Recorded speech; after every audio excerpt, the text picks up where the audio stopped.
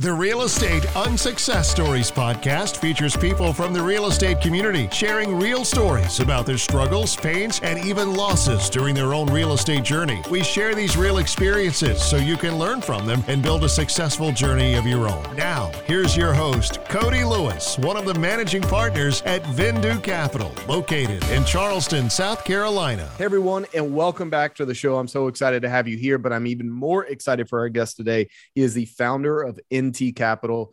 We got Taylor Loht. Taylor, thanks for joining us today. How are you, sir? Thanks for having me. I'm great. It's been great chatting with you so far, and I'm looking forward to talking with our audience today. Yeah, absolutely. No, listen, pleasure's been all mine. I keep saying this. We'll eventually record the pre-show. I don't know when. We had some really fun conversations. Some of it turns out to be a little bit about technology. Who would have guessed with some background that I got? But nevertheless, we really appreciate you getting on here. I know, people, you got your own show out there. People are listening to you, but just in case people are seeing your face or hearing your voice for the first time, we love starting out with a good origin story. So take us through where you're from, how you got into real estate, and what you find yourself doing these days. Sure. Great. Happy to do that. So I host the Passive Wealth Strategy Show, available where all great podcasts are rolled out. We help our listeners escape the Wall Street casino and build wealth on Main Street by investing in real estate. As far as my personal origins, I live in Richmond, Virginia, but I didn't grow up here. I'm originally from Pennsylvania. And as far as my money origins go, I actually had this realization somewhat recently. I'm in my 30s. I only just figured this out now. So my kind of money origins, when I'm old enough to have I had a job at Sears, and it wasn't my first job. It was my third job. And I had a little bit of money. I was working there at a time when bank accounts bore interest. That doesn't exist today, and who knows if that'll ever exist again.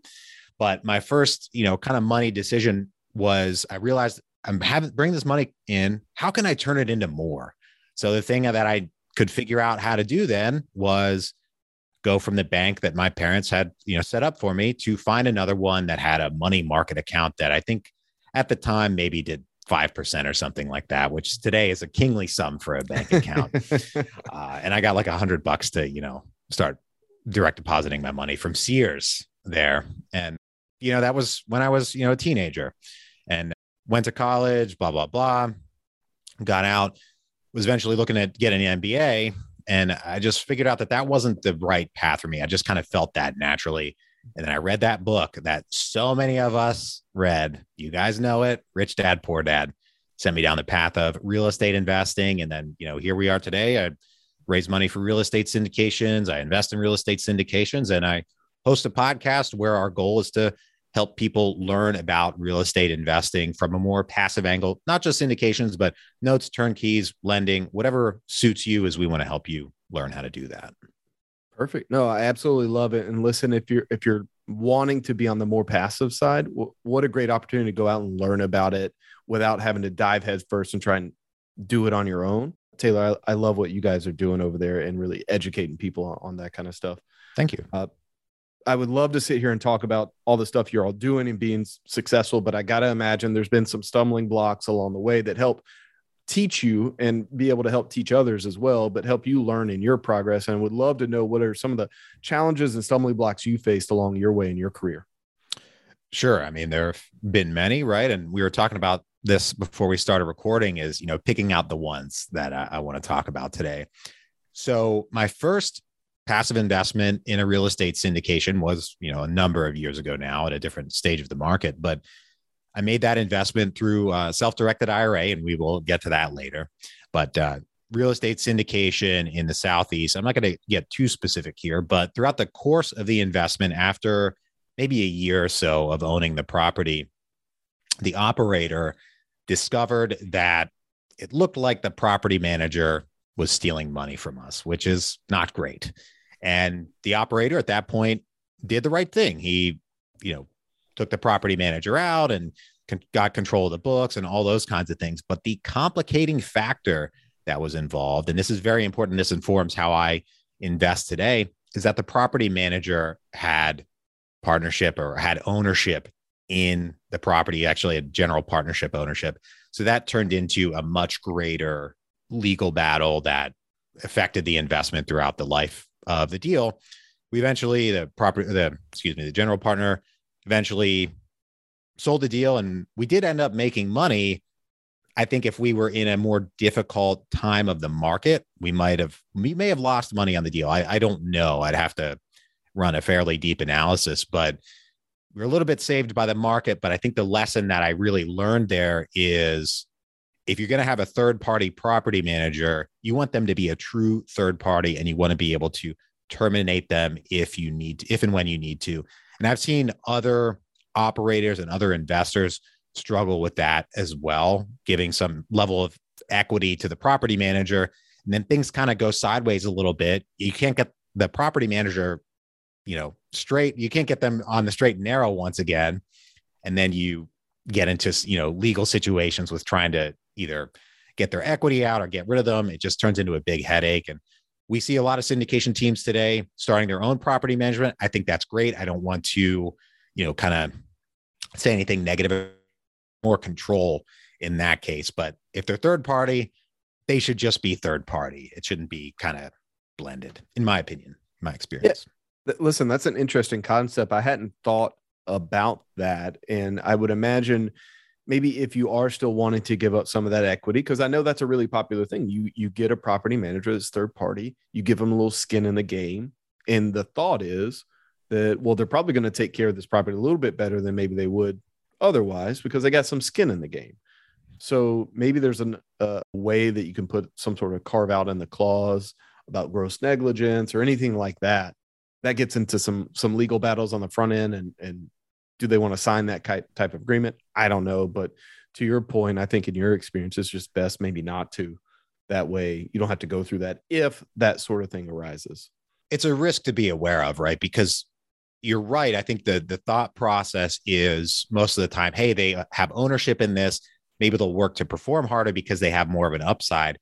But on the other hand of that, on the other side, they might think, hey, I have ownership here. I can kind of slack off. I can focus on other things because I'm not going to lose. I'm going to always be in this deal. So those scales kind of can tip either direction. And when the scales tip the wrong direction, then it's a lot worse than it could have been otherwise. So, I don't mean to give a hard time to property managers either, because I have friends who are own property management companies who are out doing deals. I'm sure they're doing a great job. But again, it's that mix of the third party, but not really third party, that I think people maybe just aren't cautious enough about is really kind of what I take out of that experience. Well, no, I think that's a good thing to bring to light and just be aware of. And again, we're always trying to mitigate risk. So always just looking at the different factors that go into this really complex deal, right? There's a lot of moving parts, a lot of different people involved. So that's just another thing to keep an eye on and be looking at. But you mentioned when you first came on, and I definitely want to get to it with the time remaining that we got, self-directed IRA. I know there are a lot of people that are interested in that, leveraging that, wanting to look at that. Talk to us about your experience with it. It sounds like it hasn't been the easiest. Yeah. So this experience that we're talking about, right? This is my personal experience with my self-directed IRA. I'm not telling your listeners what is right or wrong for them. And I did mention this right when we got on the Zoom call, right? I'm just complaining to you about this one-to-one. We're not recording. Realized, hey, we should probably talk about this. To me, my experience with the self-directed IRA, I still have it invested in further syndications. It's, I had started with that deal and then I continued rolling it forward. It's just too much of a headache, frankly.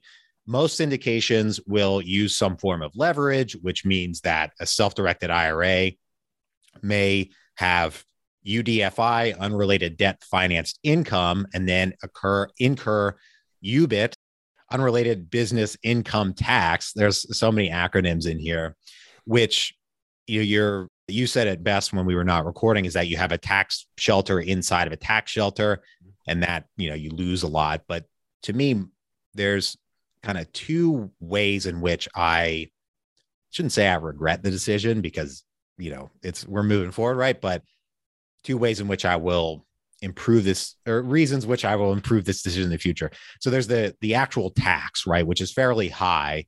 It's trust rates. You guys got to look it up. I'm not even savvy enough to do these taxes for myself, right? I have to give this to my CPA to do. And then there's also just the headache. There's my time. There's, just extra paperwork that I have to shuffle. I have a different CPA for my self-directed IRA than I have for myself.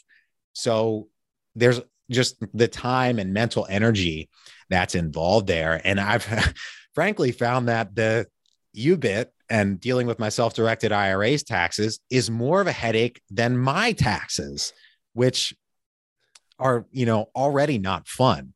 So for those reasons, the tax is fairly high. And also it just is so, in my experience, draining, and it's kind of expensive to have them done because it's a little bit of a specialist thing to do.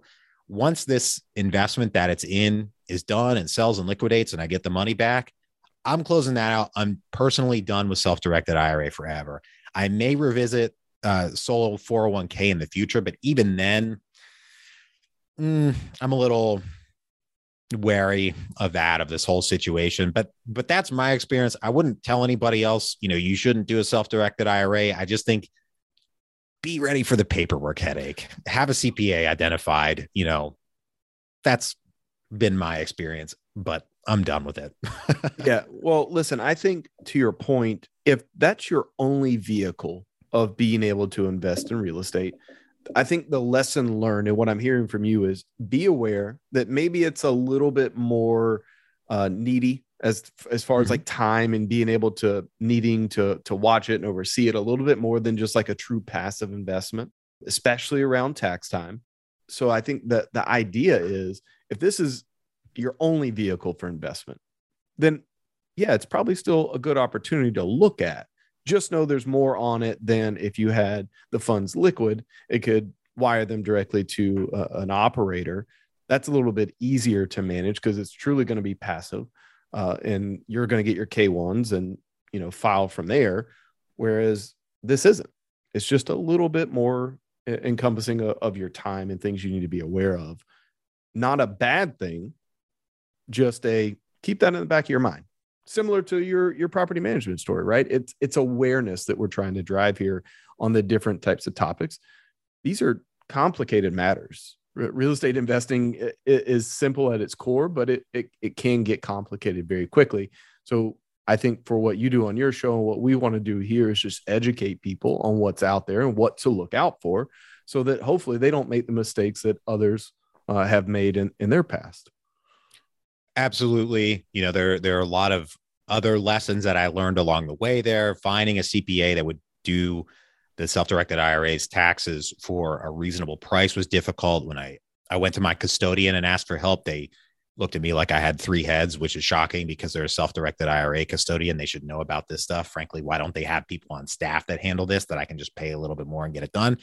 There were so many things, but that's something I went through years ago, right? But it's just little annoyances that popped up. Oh man, it's 2 extensions I have to file, but my personal taxes, my CPA will do that. But for my self-directed, I have to file the extension. It's just all these little things that are distractions. You're limited what you can invest it in. There's fees for the CPA. There's fees for the trust company. There's blah, blah, blah, blah, blah. It's nickel and diming. So people might not even be aware of UBIT. You got to research that. That's not talked about enough, but also just the headache of handling it.